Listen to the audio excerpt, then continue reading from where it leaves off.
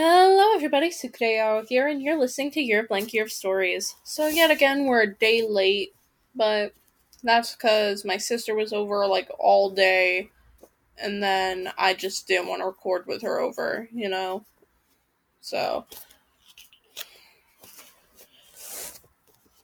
it doesn't really matter anyways, that much. I'm just gonna jump into it though, because I don't have- Wait, I do have things to talk about!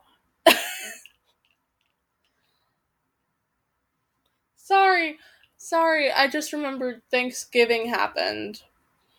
Which, if you celebrate Thanksgiving, chill for you, I guess. I don't know, because I've seen videos of, uh, it, I've seen, videos where, content creators in Europe or whatever are celebrating Thanksgiving, so I really don't know anymore if it's just America. So, anyway, I made sweet potato pie for Thanksgiving, and that came out good. The fam enjoyed. It was the most eaten dessert at Thanksgiving. Second only to my mom's cheesecake, actually. I forgot the cheesecake was there. But, I think still it was the most eaten, you know? But anyway.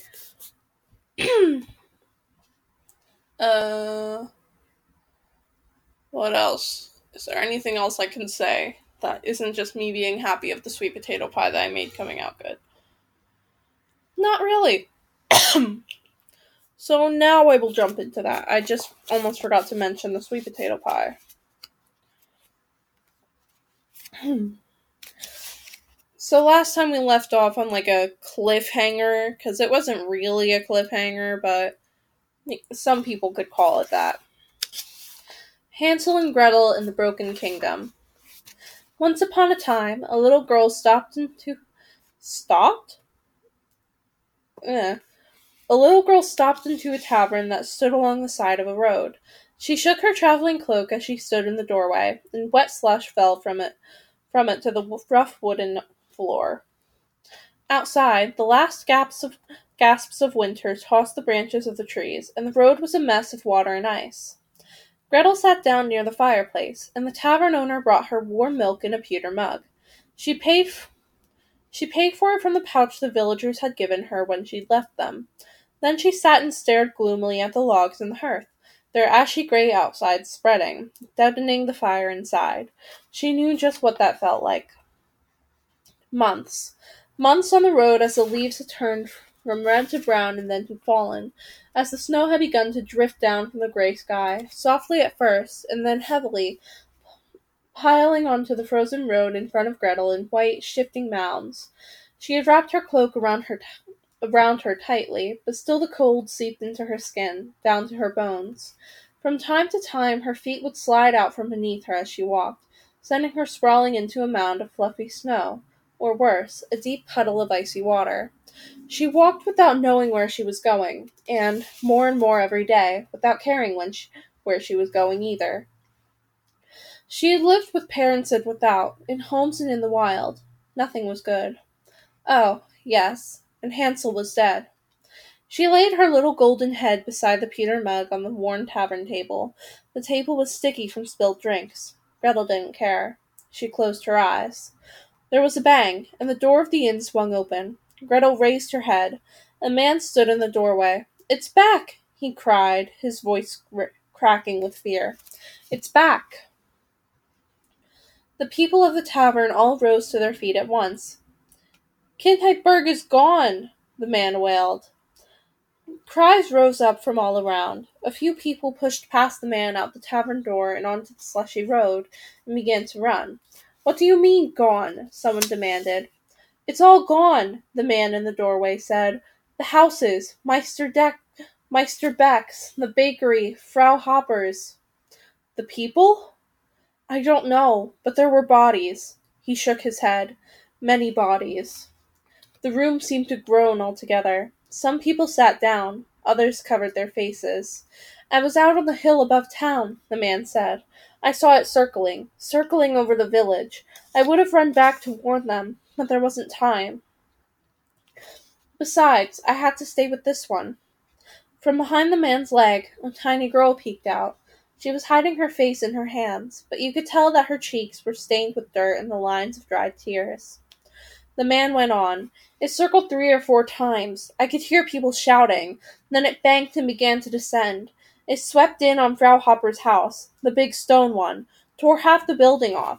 I saw somebody, maybe Frau Hopper, fly through the air about 100 yards, and then crash to the ground.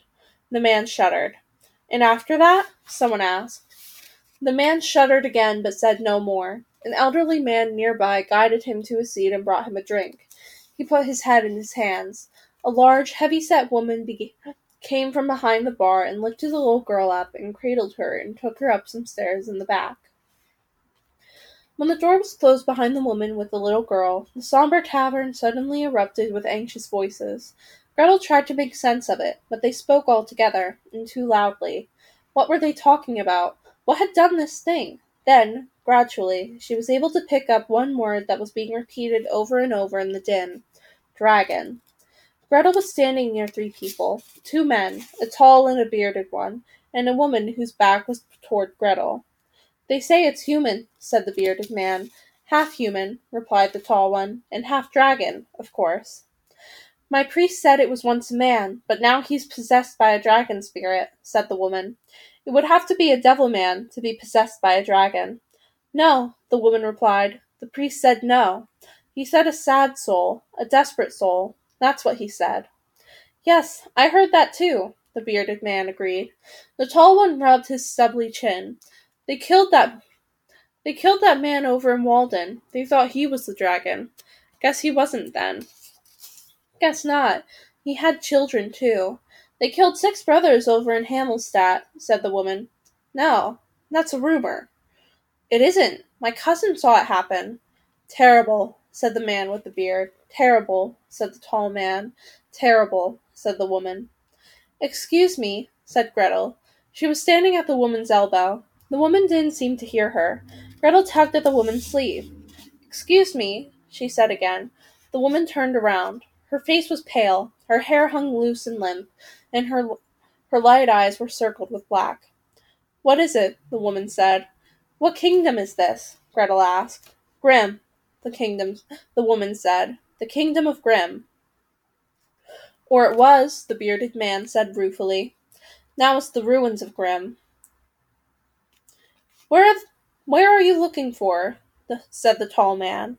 Gretel's throat felt thick. Do the king and queen have any children? She asked quietly. The woman looked at the men, and then back at her. Did once. Twins. A boy and a girl. But they were lost. Poor darlings. Disappeared in the night. Just before the dragon came, the man with the beard added. That's right. Just before, agreed the tall one. Well, where are you trying to get to? Gretel hesitated. I'm not sure, she replied.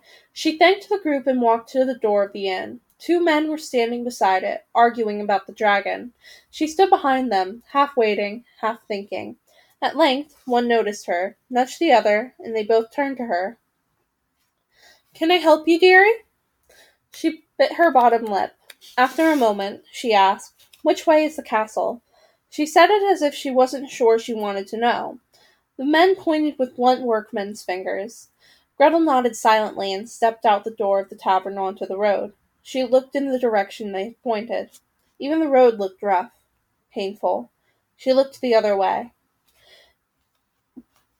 Hansel traveled down the wet, icy roads, a solitary boy with charcoal eyes and curly black hair laden with flakes of snow. Behind him followed 2 obedient oxen, pulling 2 positively enormous carts. The first cart was filled with golden apples, 1,000 of them, round and firm and cool. Golden as in made of gold, of course. Not golden delicious. Golden expensive. The second cart was filled with barrels of wine. Barrels stacked so high that they tottered and creaked with every turning in the road.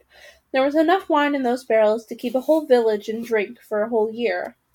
The apples and the wine and the carts and the oxen were all gifts from the 2 villages, of course. You see, after burying Johannes and making a little headstone for him, faithful was all it said. Hansel had gone on to the village of the golden apples, where he told them of the mouse gnawing at the roots of their tree. They killed it, and the apples began to grow immediately, and so they gave him as a gift 1,000 golden apples and the cart and the quiet, obedient, incredibly large ox. Next he had gone to the village of the wine, where he told them of the frog stopping up their fountain.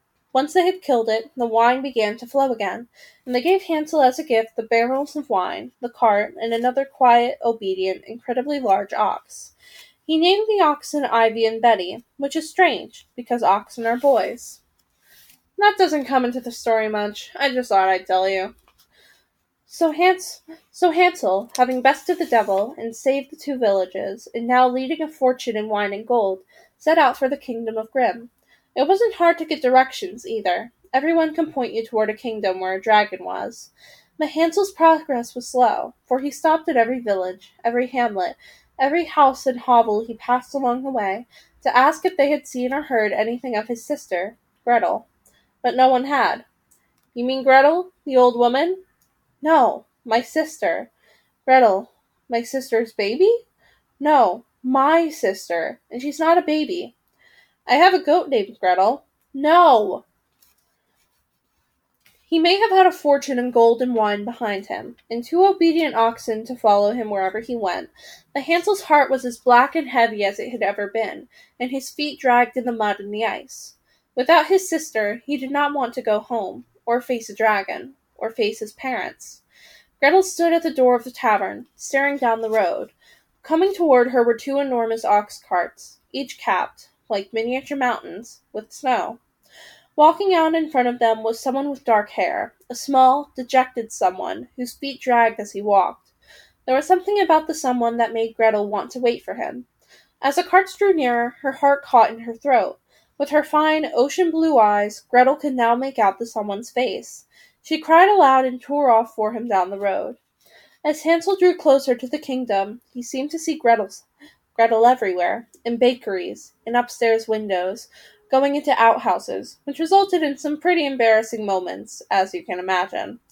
Just up ahead, there was a girl standing at the doorway of a tavern, and, had he not known he was just seeing things, he would have sworn that that girl was Gretel, too. Then the girl was no longer standing at the door of the tavern. She was sprinting toward him, her long blonde hair flying out behind her. Hansel blinked. He stopped dragging his feet. He ran. Hansel and Gretel came together like 2 magnets meeting, like meteors that have been screaming through space toward this one moment of collision. They met in the middle with a bang, and instantly their feet went out from under them on the slick roadway. They landed, hard, in a puddle of icy mud. They stared at each other, sitting in the puddle, lost and then found, dead and then alive, covered in mud, sitting on their behinds in 3 inches of filthy water. And they began to laugh. They threw their arms around each other and laughed until tears streamed down their faces. They sat, freezing, muddy, in a puddle in the middle of the road, with the gray sky overhead, and their parents' castle waiting just a few miles away. They sat there and held each other until their arms ached. "Where have you been?" Hansel asked, as they pulled themselves out of the puddle. "How are you alive?" Gretel asked at just the same moment. So they climbed up an ox cart and told each other about every single thing that had happened since the day of the hunt in the Lebenwald, and some things twice. And as they talked and laughed and gasped and talked some more, Ivy and Betty drew them closer and closer to home. Hansel and Gretel are coming to the hardest part now. It's true that they've been nearly eaten by a cannibalistic baker woman, and they've talked to the fiery sun and to the child-eating moon and to the kind stars, and they've journeyed to the crystal mountain, and that Gretel has cut off her own finger and caused somebody to be boiled alive, and that Hansel has been turned into a beast and been shot and skinned and gambled away, and that he went to hell and dressed up like the devil's grandmother, and that he's been chased by the devil himself and has held an old man's hand as he died. It's true they've done all those things, but sometimes coming home is the hardest thing of all. Soon, Hansel and Gretel found themselves in the heart of of the kingdom of Grimm, driving through towns that still lived in their earliest memories. As they looked around, their stomachs began to twist into knots. Some of the towns looked just as they remembered them, as if the memories of home could be modeled in wood and brick. But other towns, other memories of home, had been razed to the ground. Houses were torn apart, with their roofs and walls scattered and broken. Shops were burned, eviscerated, empty. Dead animals lay in the street, their bloated bellies stiffening as flies walked carefully across the surface of their eyeballs. "The dragon," Gretel murmured. Hansel nodded and stared. As they passed through one gutted town, the door on the wreckage of a house began to move. Its hinges groaned angrily. Hansel leaned close to Gretel. She took his hand. Then, from the darkness, a head emerged. It was a child. He was very small, the size of the child Gretel had seen in the tavern. He was followed by an older child, a girl, and then a still older girl. "Come out," the eldest said. "Look." From behind them emerged their parents. The whole family was dirty, emaciated, with raggy clothes and frightened eyes. Gretel said, "This is not good." "No," Hansel said, "it isn't." Suddenly, Gretel jumped down from the cart and ran around to the back. "I'm going to give them an apple," she shouted to Hansel. The family heard this, and the father and mother and 3 children all came out to the cart. "You have apples?" the father said. "Not the kind you eat," Gretel told him, "but this might help you." And she reached under the canvas tarp, took out an apple, and gave it to them. "It's golden!" the children cried, and the parents' eyes grew wide with wonder. But the eldest of the children, who was a few years older than Gretel, stared at her. "She looks like the princess," the girl said. The family stopped marveling at the apple and looked at Gretel again. "She does," the father said, and then, tentatively, he said, "Your Highness?" Gretel blushed. The eldest child had run around to the front of the cart. "And the prince!" she shouted. All the rest of their journey home, the family ran ahead of the ox cart, cheering and shouting for all to hear. "The prince and princess are home! The prince and princess are home!" People began to come out of their houses, slowly at first, peering fearfully around their doors.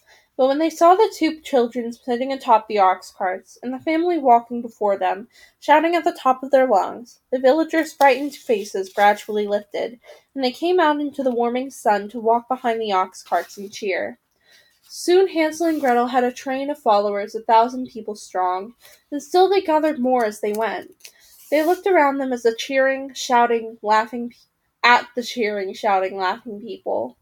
Never had they felt so special, so important. They were just children, after all. Word of their arrival ran ahead of them. It did not take long for it to reach the king and queen at the castle. At first, neither king nor queen believed it.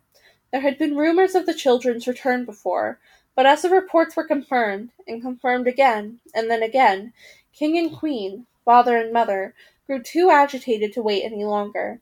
They rushed to the great gate of the castle with pounding hearts and clasped hands, and the castle came into view, with its tall turrets and broad porticos.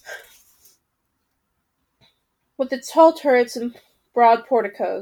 took her brother's hand.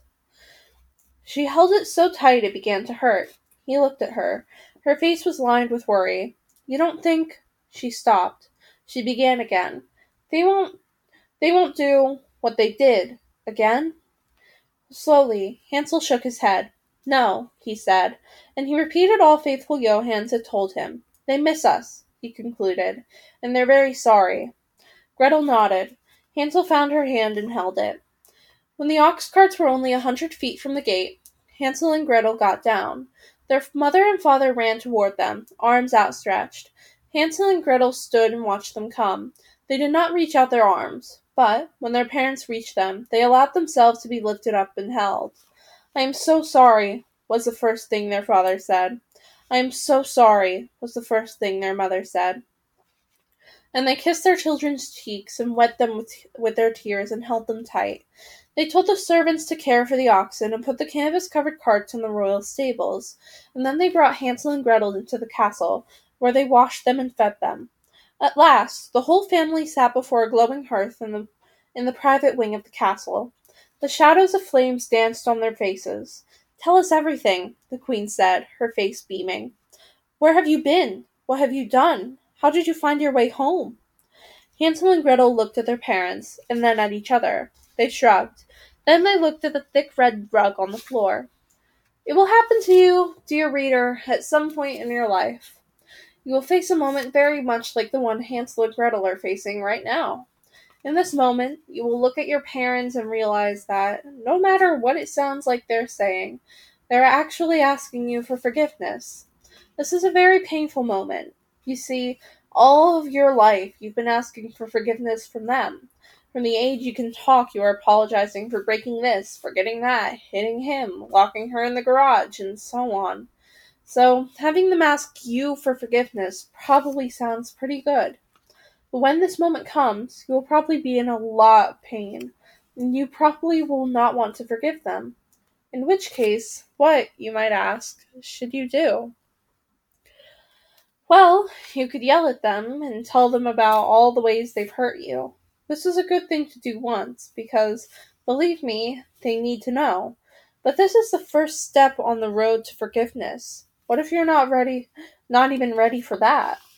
You could pretend to forgive them. This I would not recommend.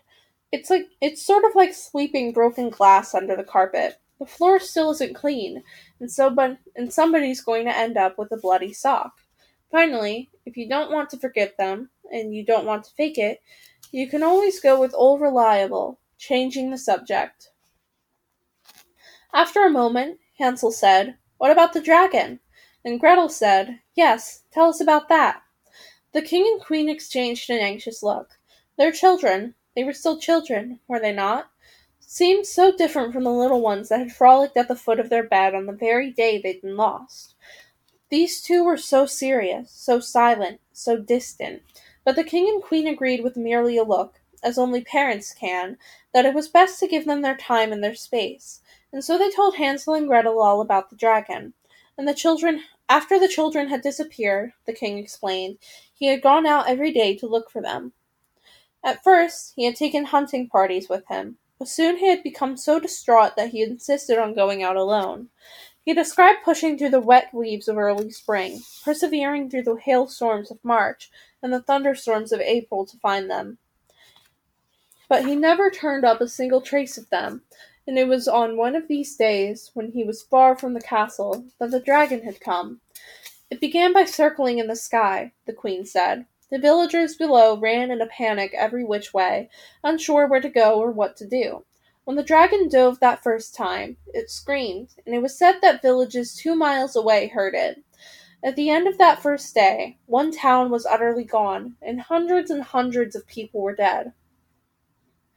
Hansel said, "What does it look like?" The queen shuddered. "It's hideous. Smooth black skin, like a snake's, eyes that are golden, with no whites or pupils at all. Its wings are so thin you can see through them, and each of its talons and teeth look like long, sharp obsidian shards."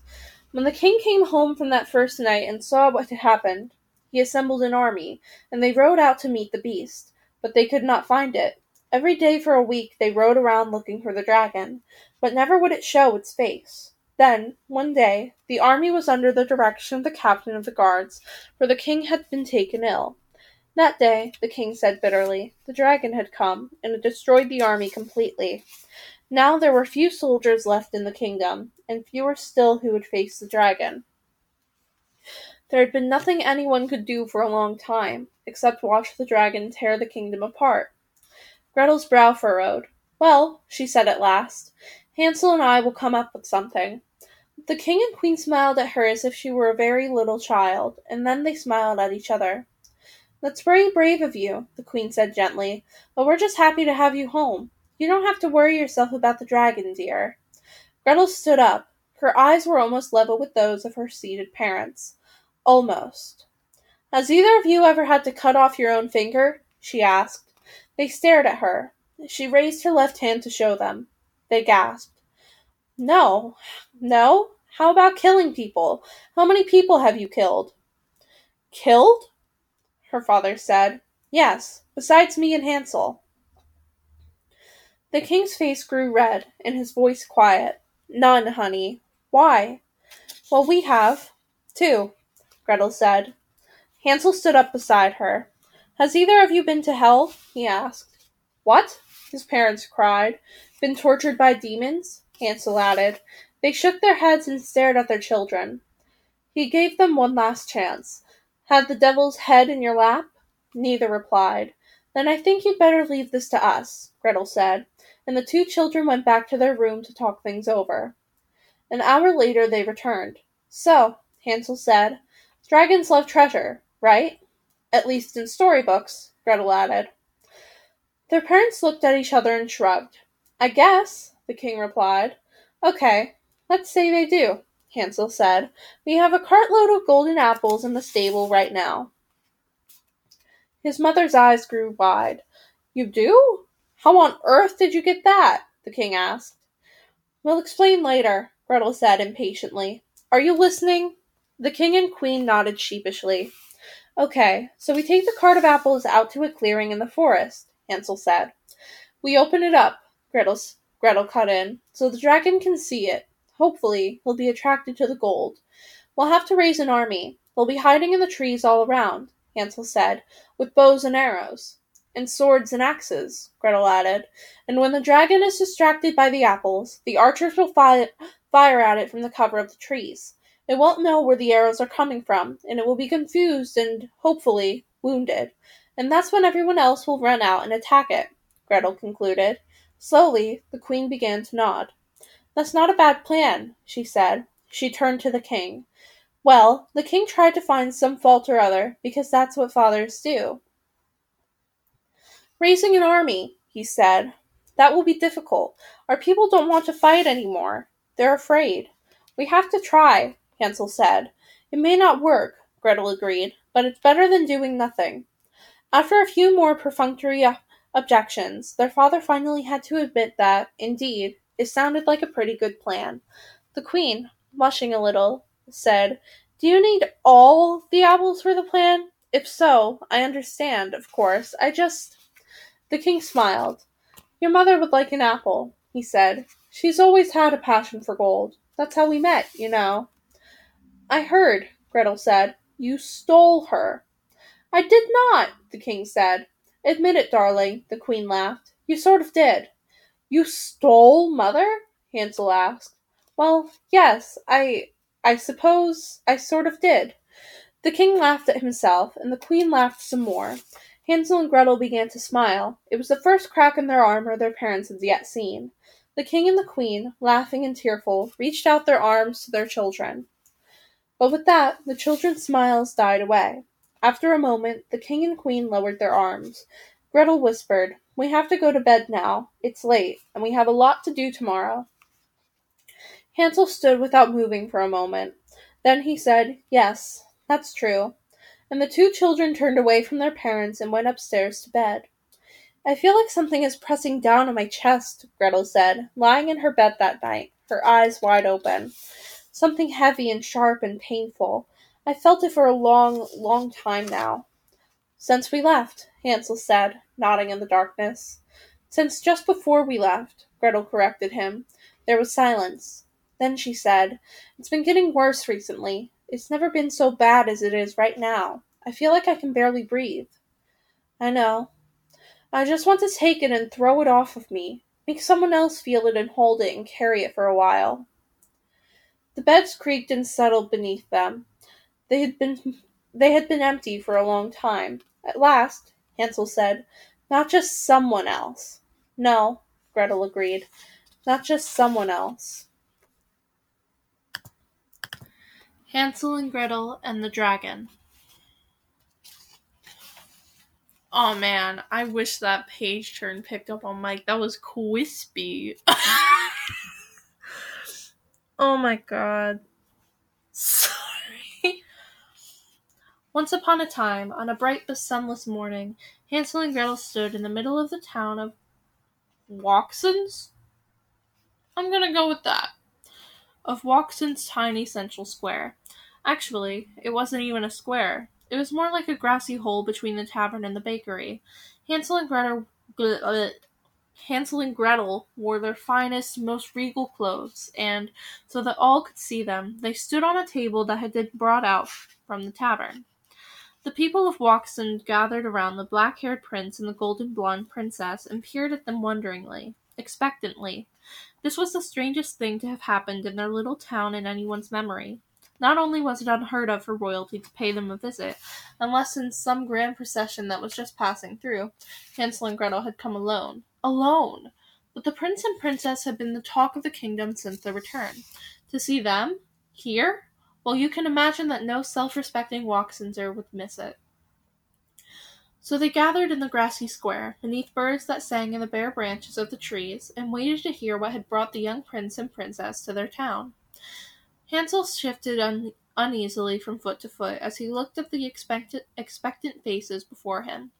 Waxen had been lucky so far. The dragon had not yet visited, but nonetheless the people were thin from the lean times the dragon had brought to the kingdom, and they looked afraid. There seemed to be fear lingering at the corners of their mouths. A few even glanced up at the sky periodically. Hansel didn't have to ask what they were looking for. Gretel saw all this too, and then she began to speak to the people of Waxen. She told them she knew they were scared. She told them that she was scared, too. She told them that fear would not save them from the dragon. She told them that only courage would save them. They must fight it, she said. They must fight it. Gretel spoke, and the people of Waxen, grown men and women, listened to her. Not a single villager spoke. Not a single villager moved. When she had finished, every person was totally still. And then someone shouted, "What? What did she say?" cried someone else. Gretel looked confused. Had they not been able to hear her? "She must be out of her mind," another called. "She's crazy. Is that child talking to us?" They had heard her. Gretel turned red. Hansel cut in. "If we do nothing," he said, "the dragon will destroy the entire kingdom. We'll die. We might as well fight it." "Join us," Gretel called desperately. "Do something that you will be able to tell your children, and your children's children. Join us and fight the dragon." A single person cheered.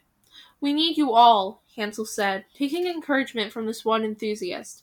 "Men and women, veterans and volunteers, anyone who can shoot an arrow or hold a weapon. We need you all." "I volunteer," that single person called. "Yes," cried another. "Let's fight it." The crowd began to hum with talk. Hansel and Gretel looked at each other. It was working. It was working. "Are you crazy?" suddenly rang out above the hum and din. Heads turned. Hansel and Gretel looked around for the source of the cry. "You people must be nuts!" It was a tall man, thin but muscular, with a bald head and a boxer's nose. He stood near the back of the group. "What do you think you're doing?" he went on. "Have you seen the dragon? Have you fought it before? It will kill you. It will kill all of you." "Shut up," someone cried. "We've got to do something," someone else called out. "Die? Is that what we have to do?" He paused. No one responded. "I've seen this beast. I was there when we fought it the first time. You can't beat it. Arrows practically bounce off of it. It can kill 4 people at once, one with each of its 4 feet. And look at them," he said, gesturing at Hansel and Gretel. "They're children. Children! You're going to follow children into battle against a dragon? Are you all out of your minds?" There was a pause. The subjects of Waxen turned to hear the prince and princess's reply. Hansel was red in the face. Gretel was pale. They stared out over their subjects. All was quiet. The children opened their mouths, but neither had anything to say. "Ridiculous!" the bald man cried, and he turned his back on Hansel and Gretel and walked into the tavern. The door closed with a slam. "Wait!" Hansel shouted. "Wait!" But suddenly, people were dispersing, heading to the tavern or back to their homes. "Would you rather die in a tavern or on a field of battle?" Hansel cried. "A tavern!" someone shouted, and a few others laughed. More Waxenders turned their backs on Hansel and Gretel. "Would you rather die having done nothing or having tried?" "Nothing," someone called, but those who would have laughed were gone now. The remaining villagers were silent. "Will you follow us to fight the dragon?" Hansel asked. More silence. "If you will," Gretel said, Meet us at the castle in 3 days' time. Bring your weapon of choice, and, she added, with as much strength as she had left, bring your courage. As Hansel and Gretel made their way out of Waxen, Hansel turned to his sister. Well, he said, that went terribly. Yes, it did, she replied. They walked a little farther. Then she asked, ready to do it again? He sighed. I guess so. And they set off for the next town. 3 days later, Hansel and Gretel waited in the castle courtyard. Scattered around it were groups of volunteers. Small groups, no more than a handful apiece. It's early yet, Gretel said. More will come. Hansel wrung his sweaty hands. I suppose, he said. The recruitment had been brutal. Town after town. Are you crazy? What do you think you're going to do? You're just children. They're just children. You're going to follow children into battle? There had been some who seemed ready to fight. A few. But most grew silent and wary when they heard they were expected to follow Hansel and Gretel. Little Hansel and Gretel to war. But as the hours went by in the castle courtyard, people came. Raw recruits, carrying hunting bows and even pitchforks, made their way through the great gates. But there were also groups that were obviously veterans, men with thick necks and wooden shields and shining swords. There were women, too, archers, mostly, but also women carrying swords and spears. One had a rake. We'd better get that one something proper to fight with, Hansel said, pointing. Gretel chuckled and nodded. By late afternoon, the children felt better. Before them stood some 500 soldiers. It wasn't an enormous group, and it certainly wasn't a pretty group, but it would do. It would do. The children's chests swelled. They had done it. They had raised an army. The king and queen, however, were suddenly no longer so keen on Hansel and Gretel's plan. Wait, you're going out? Said the queen when the children came before them that night. You never said anything about you going out. They're not going out, the king said. I will not allow it. The queen looked at the two children as they stood before her, stone-faced and armed. Please, she said, we've already lost you once. We couldn't stand losing you again. Please, my children. She began, softly, to cry. Their father came and knelt before them and took each one by the hand. Please, my dears, he said. Understand. You are children. Why can't you send someone else out in your stead? Father, Gretel said, maybe you should try to understand that yourself. She and Hansel drew their hands away. Their mother began to cry louder.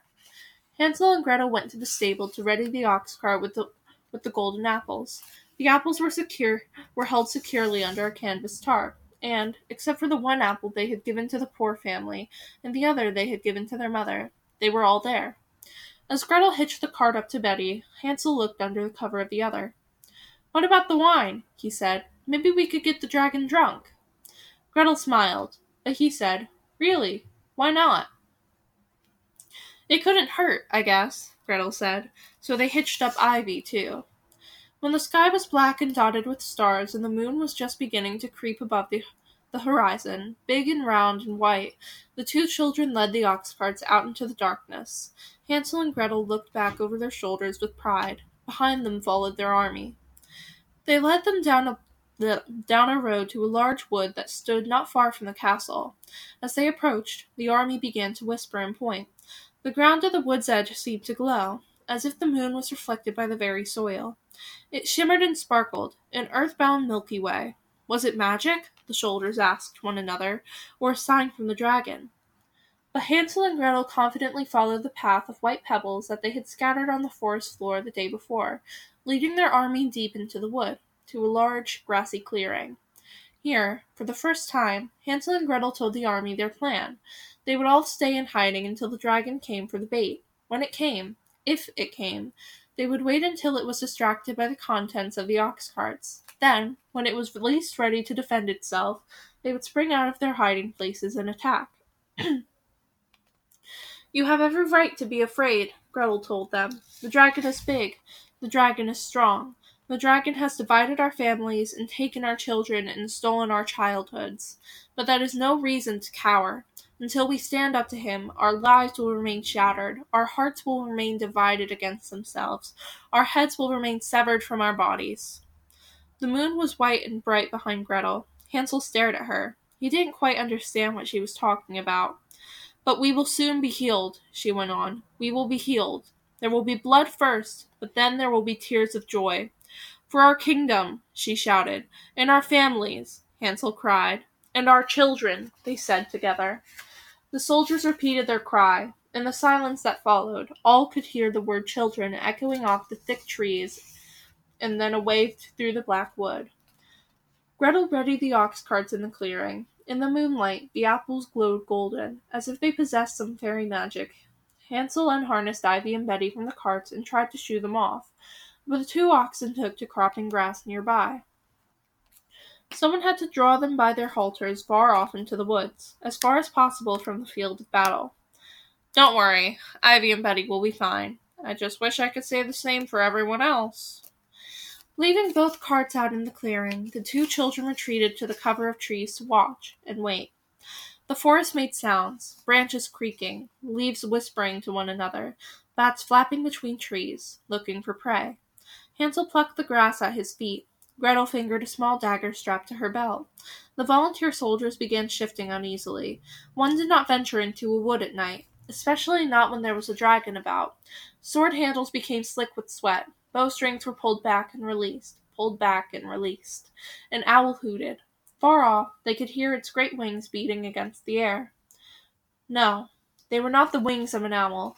The beats were too far apart, too deep and distant. Hansel and Gretel peered out from under the cover of branches and leaves, but they could see nothing against the black, starry sky. And then there it was, in front of the moon, the long, thin silhouette of the dragon, its wings resting on the currents of night air. Its body was narrow, its 4 feet were tucked up underneath it, its long tail trailed out behind. Its wings were so thin that the moonlight shone through them. Stifled gasps arose from those who had never seen it. It was disgusting. It was enormous. From below, one could see the outline of its head, broad and viper-like. It looked nothing like the dragons in storybooks. Not even the dragon on the cover of this book, dear reader. Go ahead, take a look. That dragon, you see, was designed to alert you to the presence of a dragon in these pages. What it was not designed to do was make you sick with horror and awe. So the snake-like head, the eyes with no pupils, the translucent wings, those were all left off. You're welcome. Gretel made a sign to the army. Arrows were notched. Bows began to bend. The dragon disappeared from sight. Down below, all waited. Then it appeared again over the clearing, a little lower this time. It had seen the gold. It was circling. Gretel could hear her brother's breath coming quiet and quick. Hansel heard his sister's heartbeat mingling with his own. The dragon flew over them again, lower, and was gone. Then again, lower still, then again. Gretel gestured at the sky. Arrows were aimed. They waited. The dragon flew over again. It was close enough that they could see the delicate scales of its skin gleaming in the moonlight, and its enormous, jagged talons. It flew over again, and this time the leaves on the trees shook from its passage. The trees became still. They waited, and waited. No dragon. Hansel and Gretel and all their soldiers stared up at the black starry sky, empty, save for the moon. What happened? Gretel whispered to her brother. He shook his head and shrugged. They waited longer. The people began to feel uneasy. They let their bowstrings go slack. They rubbed the sweaty handles of their weapons, trying to find a good purchase. Where, they wondered, was the dragon? Darkness seemed to become heavier, more menacing. Glancing over their shoulders, they could see no more than a few feet into the forest. Then, through the silence, there ran a sudden whisper in the leaves. The whole army stopped breathing all at once. They stood still and listened. Hansel felt something beneath his feet. Carefully, he lowered himself and put his hand on the earth. He felt it again. Gretel, he whispered, the ground is shaking. I know, she whispered back. I feel it. It shook again, and again. Now all the men and women were looking frantically back and forth between the ground and the black forest that surrounded them. People began to whisper, What is it? And what's happening? Shh! Gretel hissed. Quiet! But they wouldn't quiet. They were afraid. And then they saw it, weaving through the trees like an enormous snake with legs. Its wings were folded along its spine. Its wide, viper-like head swung back and forth as it moved, and its golden eyes were shining in the moonlight. It had come to take them from behind. and it was moving fast. So fast that the first villagers barely had time to scream before it was upon them. Oh, I forgot to mention, the little kids? They really shouldn't be here for this. Its mouth opened wide and snapped down on a woman with a bow. She hadn't even moved to defend herself. There hadn't been time. Now half of her was gone. Simultaneously, with a massive, taloned claw, the dragon swiped at a man with an axe. He landed on his back, 10 feet away, without his internal organs. With that, the forest awoke. Some of the people tried to fight the giant creature. Most tried to run.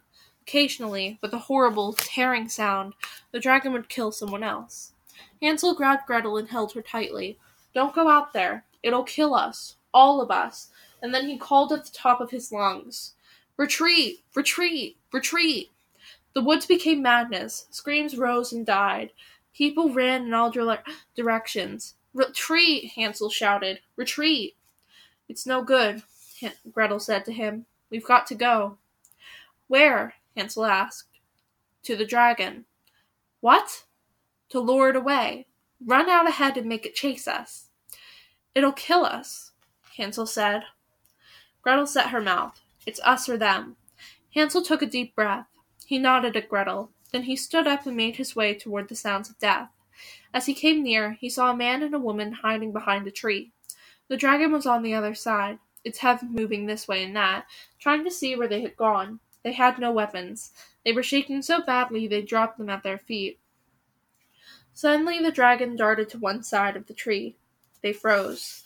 Hansel cried out. The dragon turned in time to see Hansel scoop up a fallen spear and with one motion launch it the dragon's way.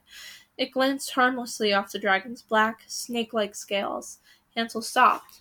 He stared. "Oh," he thought. And then he thought, "That's bad." Hansel spun to his left into the woods. The dragon followed. "Get away!" Gretel bellowed at the remaining troops. "Get away!" And they did. They ran. On the ground were many bodies, but many more were now escaping through the dark underbrush. The dragon was coming back. Gretel could hear it, feel it through the vibrations of the ground. She scrambled to hide. The dragon passed her, swift as water, its serpentine head swaying from side to side as it moved. From its mouth dripped blood. Suddenly, Gretel wondered what had happened to Hansel. The dragon headed straight for the gold at the center of the clearing. Briefly, Gretel considered going to look for Hansel, but instead, making certain she wasn't seen or heard, Gretel followed the dragon's path. She crouched behind a thick thorn bush at the clearing's edge. An axe lay not 10 feet from her, out in the open. Gretel left it where it was. The dragon was standing beside the cart of apples. It turned its head this way and that, and then began to pace, its golden eyes glaring at the glowing mountain. Now the plan was working, Gretel realized, incredulous. The dragon couldn't figure out how to take all the apples at once. It was confused, frustrated. If only she still had an army to attack it. After a few minutes, the dragon seemed to notice the other cart. It approached it and tore at the canvas with its teeth, revealing the barrels. It picked up one of the barrels with its massive jaws. It crushed it. Wine poured out, some down its throat, most onto the ground. The dragon spit out the staves of the broken barrel, shook itself, and resettled its wings on its back. It stood a moment, considering the stack of barrels. Then it took another in its mouth and drank it down just as it had the first one, but this time catching more of the wine in its throat. It seemed to like it. It did it again, and again, and again. Gretel could not believe what she was seeing. After the dragon had drunk 6 barrels of wine, it tried to rise into the air, but now its flight was wobbly and uncertain. "The dragon is drunk," Gretel said to herself. She almost laughed. The dragon came back to the ground and drank down 4 more barrels of wine. Soon it was teetering back and forth, even when it walked. It came up to the cart with the golden apples, stuck its head underneath, and tried to lift it. Without a moment's hesitation, Gretel leaped from the thorn bush and began to sprint toward the dragon. She could see its black leg stuck out behind it, straining against the weight of the gold. She could see a thick pulsing vein running over the dragon's backward bending knee joint. Gretel stooped for the axe without breaking her stride. She covered the distance between the axe and the dragon quickly. She lifted the weapon high and brought it down. The dragon screamed. It was a scream like nothing Gretel had ever heard before. She thought 100 woodland creatures must all be dying at once. That was the sound. It pierced Gretel's head like a spear. The dragon turned. It saw the little golden-haired girl holding an axe, frozen by the sound of its scream. It watched, shocked, drunken, disbelieving, as the little girl dropped the axe and sprinted off toward the woods. Behind her, on the ground, was an axe, covered in blood, in black dragon blood, and 2 dragon toes. The dragon shook itself, bellowed once, and followed, limping, after her. Gretel heard the dragon coming. It sounded clumsy, heavy. The wine, she thought, and the toes, of course. She cursed herself for missing the vein. She had never wielded an axe before. Gretel wove through the trees, trying to keep ahead of it. Where was Hansel? What had happened to him? She could hear the dragon, wine-sodden and wounded as he was, catching up to her. Just get away from it, she thought. Get free of it, so I can find Hansel, and we can get out of here. But how to get free of it? She thought of diving into a bush and letting the dragon run past. But it wouldn't run past. It would see her and kill her. She thought of finding a narrow cave and crawling into it. Good idea, but where would she find a cave? And then, up ahead, she thought she saw a tree. It was an enormous pine, easily the tallest tree in this part of the forest. Without thinking, without any plan at all, she made for it. The pine's bristly branches started low to the ground and ran densely up the trunk. As soon as she arrived at its base, Gretel leaped onto the lowest ones and began to climb. She climbed around to the far side of the trunk, in the hope that the dragon might not see her. When, a moment later, the dragon, drunk and limping, arrived at the tree's base, it was indeed confused. It seemed to know how she had gotten up in the tree, but she was 40 feet up by the time it realized she was on the other side of the trunk. It set off after her. It tried to use its wings, but they would catch on the branches of the surrounding trees. It tried to climb, but the branches were too thin, and they went cracking and tumbling to the ground when it put its weight on them. So the dragon ended up digging its rough talons into the soft wood and ascending the trunk in leaps, smashing branches as it went. The pine needles brushed at Gretel's face as she climbed, and the sticky sap of the tree stuck to her palms. Her heart was pounding from fatigue and fear, but there was no chance to rest. The dragon was gaining. Its leaps at the trunk gained at 10 feet or more, while its occasional slides back down, stripping whatever branches it hadn't smashed on the way up, gained her only a few seconds at most. Her feet reached for the next branch as she pulled herself up. Her hand, I meant to say. In the sentence before this, I goofed. Her feet gained a secure hold and pushed her up to the next one. Go, she told herself. Go. And then she thought, where? She looked up, hoping that perhaps the top of the tree would be too thin for the dragon to follow her onto. Perhaps it was, but it was also far above the other trees around it. Up there, the dragon could use its wings. Just climb, she told herself. Just climb. She reached up and grabbed onto the next branch. What? Well, excuse us, a voice said. Gretel lost her grip and nearly fell out of the tree. Well, I never, said the voice. Some people. Gretel looked up. There was a thick mess of twigs and needles on the branch above her head. Well, said another voice, see who it is. And then a black head, with black eyes and a black beak, peered over the branch above her. Well, I'll be, said the first raven, if it isn't Gretel. No, here? Said the second. Tell her to be more considerate of a raven's nest, said the third. Has she no manners? Was she raised by apes? I think she was raised by a king and queen, said the second. The ravens? In this very tree? Gretel could barely believe it. In fact, had it not been for all the strange, incredible things that had happened to her already, perhaps she wouldn't have. But after eating a house, and talking to the stars, and all the rest of it, well, she believed it just fine. Please, she said, help me. The sound of tearing wood came from below. She looked down. The dragon had just slid halfway down the trunk again. Please, there's a dragon after me. Help you? Said the third raven. After what you've done to our nest? Oh, it's not so bad, said said the second raven.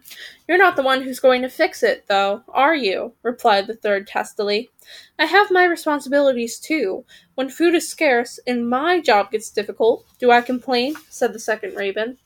Yes, the other two ravens answered at once. Below, the dragon regained his footing and was climbing again. Please, Gretel cried. We can't help you, said the first. Yes, said the second. It's not what we do. Gretel looked down. The dragon was gaining quickly. She hadn't time to plead. Then move, she shouted, and clambered up onto their branch, just barely avoiding crushing their nest with her foot. Careful there, the third raven cawed. Gretel pushed past their branch, straining to keep ahead of the dragon. The first raven beat his wings beside her. I'm sorry for my companion's rudeness, he said. We understand the gravity of your situation. He looked down. No pun intended, of course. Gretel didn't know what he was talking about. Are you going to help me or not? She cried. I'm afraid we can't, the raven said. You see, we can only tell the future. We can't attempt to change it. It wouldn't do any good, you see. It's the future. There was an enormous crack from below, followed by terrible squawking. Gretel hurried her pace, but up ahead, the branches were thinning out to almost nothing. She was just about out of branches to climb to, and at any moment the dragon would be able to fly. Just as Gretel realized there was nowhere else for her to go, around her head there was a frantic beating of wings and a very angry raven. Did you see that? Did you? Our nest! Gone! Crushed! Unbelievable! The height of inconsideration! The second raven fluttered up beside the third. Inconsiderateness, I think, is the word. Either one is acceptable, said the first judiciously. I don't care about the stupid word, the third raven cried. I care about our nest. Suddenly, Gretel was nearly blown off the tree by a swift burst of air. She turned. The dragon was hovering beside her, beating its translucent wings, staring at her with its terrible golden eyes. The dragon's mouth was no more than 6 feet away. He opened it. Kill! The third raven shrieked, and in one of the more comical acts of heroism Gretel had ever seen, the raven dove at the dragon's head. The dragon snapped at it, and the raven turned and headed back for the tree. Retreat! He called. Temporary retreat! Now, the third raven was not afraid of dying. As the ravens have already implied, there are some things that they do, and some things they do not. Dying is of the latter group. Of course, getting trapped in the stomach of a dragon is, even for a creature that cannot die, an indescribably unpleasant experience. Though not quite as unpleasant, I would imagine, as getting out again. The dragon flew closer to Gretel. It snapped at her feet. Gretel could smell its hot, horrible breath, see the blood and the foam mingling with its long, sharp teeth, hear the beating of its enormous heart out of time with the beat of its enormous wings. It lunged at her, not only with its head, but with its entire body. It knocked the branch she was standing on clear off the tree. She fell and grabbed hold of the only thing she could, the dragon's neck. The dragon reared backwards. Perhaps if it had had its full wits about it, it might have managed to get her off its back, but as it was drunk, it circled in the air and snapped at its own shoulders, but could not manage to get her off. Atta girl! Cried the first raven. Yee-haw! Yelled the second. Incoming! Crowed the third, and it dove for the dragon's eyes. The dragon twisted away from the attack and beat its huge wings 3 or 4 times to rise above the tree. The ravens followed. Up through the black, starry night they rose. Gretel held on tightly to the dragon's supple, scaly skin as its muscles rippled beneath her. Occasionally the dragon would twist to try to snap at her, but she was too close to its head. She worried that it might use its claws to get at her, as a dog gets at its fleas. But a dragon is not a dog, and that hadn't seemed to occur to it yet. From time to time, the ravens would reappear beside Gretel and make diving attacks at the dragon's eyes. Avenge the nest! Cried the third raven. A bird's nest is his castle! Cried the second, finally getting into it. Habeas corpus! Cried the first, somewhat tangentially. I don't know what that means. So the dragon kept rising. The air became cold around Gretel's hands. Her knuckles turned blue. Soon, she and the dragon were higher than the ravens could fly. But the dragon didn't seem to mind. Its transparent wings took them higher and higher and higher still, until Gretel had to breathe hard to get any air at all, and her head began to spin. Still the dragon climbed. And then Gretel heard a voice. It was low, and soft, and creepy. It said, "Fee, fi, fo, fesh. I think I smell child flesh." Gretel looked up. There, very, very close, was the moon. His eyes were hard and glistening, like diamonds. His white lips were parted around his sharp, ivory teeth. He was watching Gretel as the dragon rose. "Oh boy," Gretel muttered. Snap! The cold breath of the moon froze the sweat on Gretel's neck. The dragon felt it too, and turned. The moon snapped again. The dragon twisted. The moon wanted nothing to do with the dragon. Not that the moon is afraid of dragons. The moon is not afraid of anything, except the sun, and only then because the sun calls him names and he does not appreciate that. Still, the moon does not generally bother dragons. Of course, dragons do not often have children on their backs, and the moon rarely passes up an opportunity to taste the succulent, tender meat of a child. The dragon twisted, and the moon snapped his teeth. Twist, snap, twist, snap, twist, snap. Gretel fumbled at her belt. She wanted to be eaten by the moon even less than by the dragon. She took out her little dagger. As the dragon twisted and the moon prepared to snap again, she plunged the dagger into the dragon's neck with all her might. It did not pierce the scales, but the dragon turned toward her, and toward the moon. It screamed. Gretel fell through the air. Her arm was covered in black dragon blood. Above her, the dragon was screaming its terrible scream and writhing back and forth. Above that, the moon was trying to spit the disgusting dragon meat out of his mouth, and cursing himself for missing Gretel's tender flesh. She watched them disappear into the blackness as she fell. Gretel would die any moment now. That was clear. She had been thousands of feet into the air, higher than the ravens could fly.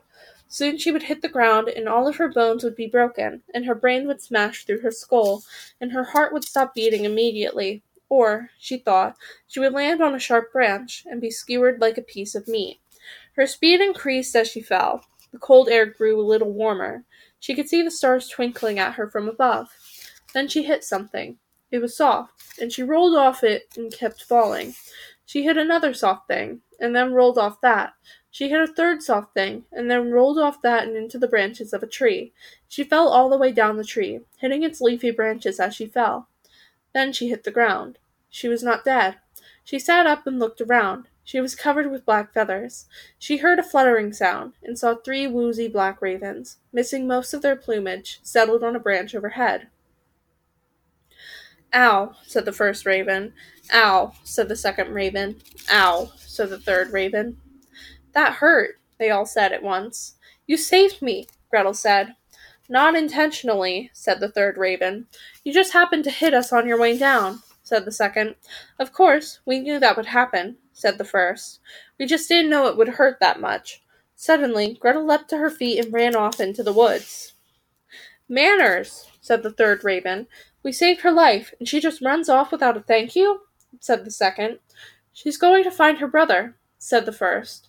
"Oh, yes," said the second. "We knew that," said the third. Gretel tore through the wood, branches slapping at her face, vines grabbing at her ankles. "Hansel!" she cried. "Hansel!" The creepy, child-eating moon shone down through the branches of the trees. She ran by his light. Ahead, in the shadow of a pine sapling, lay a body. It was face down on the ground. Gretel slowed and approached it.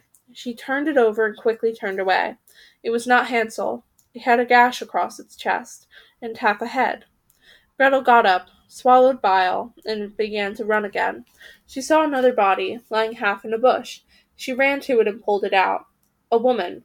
Her chest was caved in, and her neck was bent at an unnatural angle. Gretel turned and ran on. Bodies. More bodies.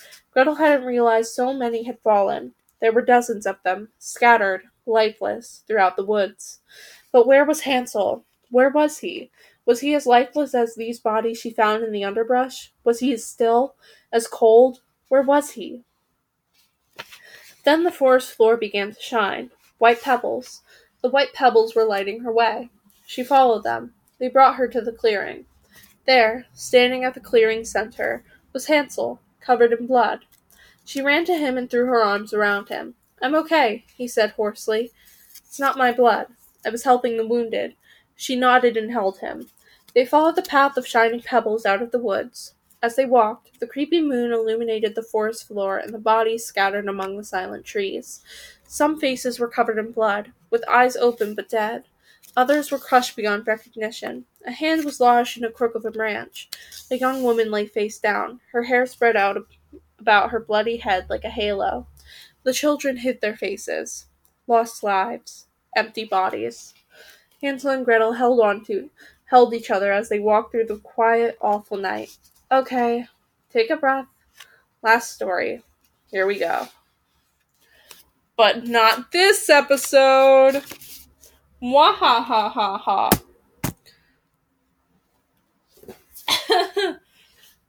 Because it's getting sort of late for me. And, you know.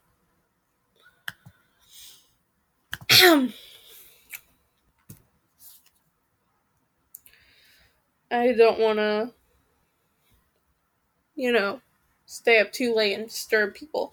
Well, not stay up too late, but record too late, because then I'd be making noise and people are going to want to sleep, so I don't want to disturb that for them. But, thanks for tuning into this episode. I hope you had a good time. Can't wait to vibe with you next time. Remember to drink water and fuck bitches. Bye!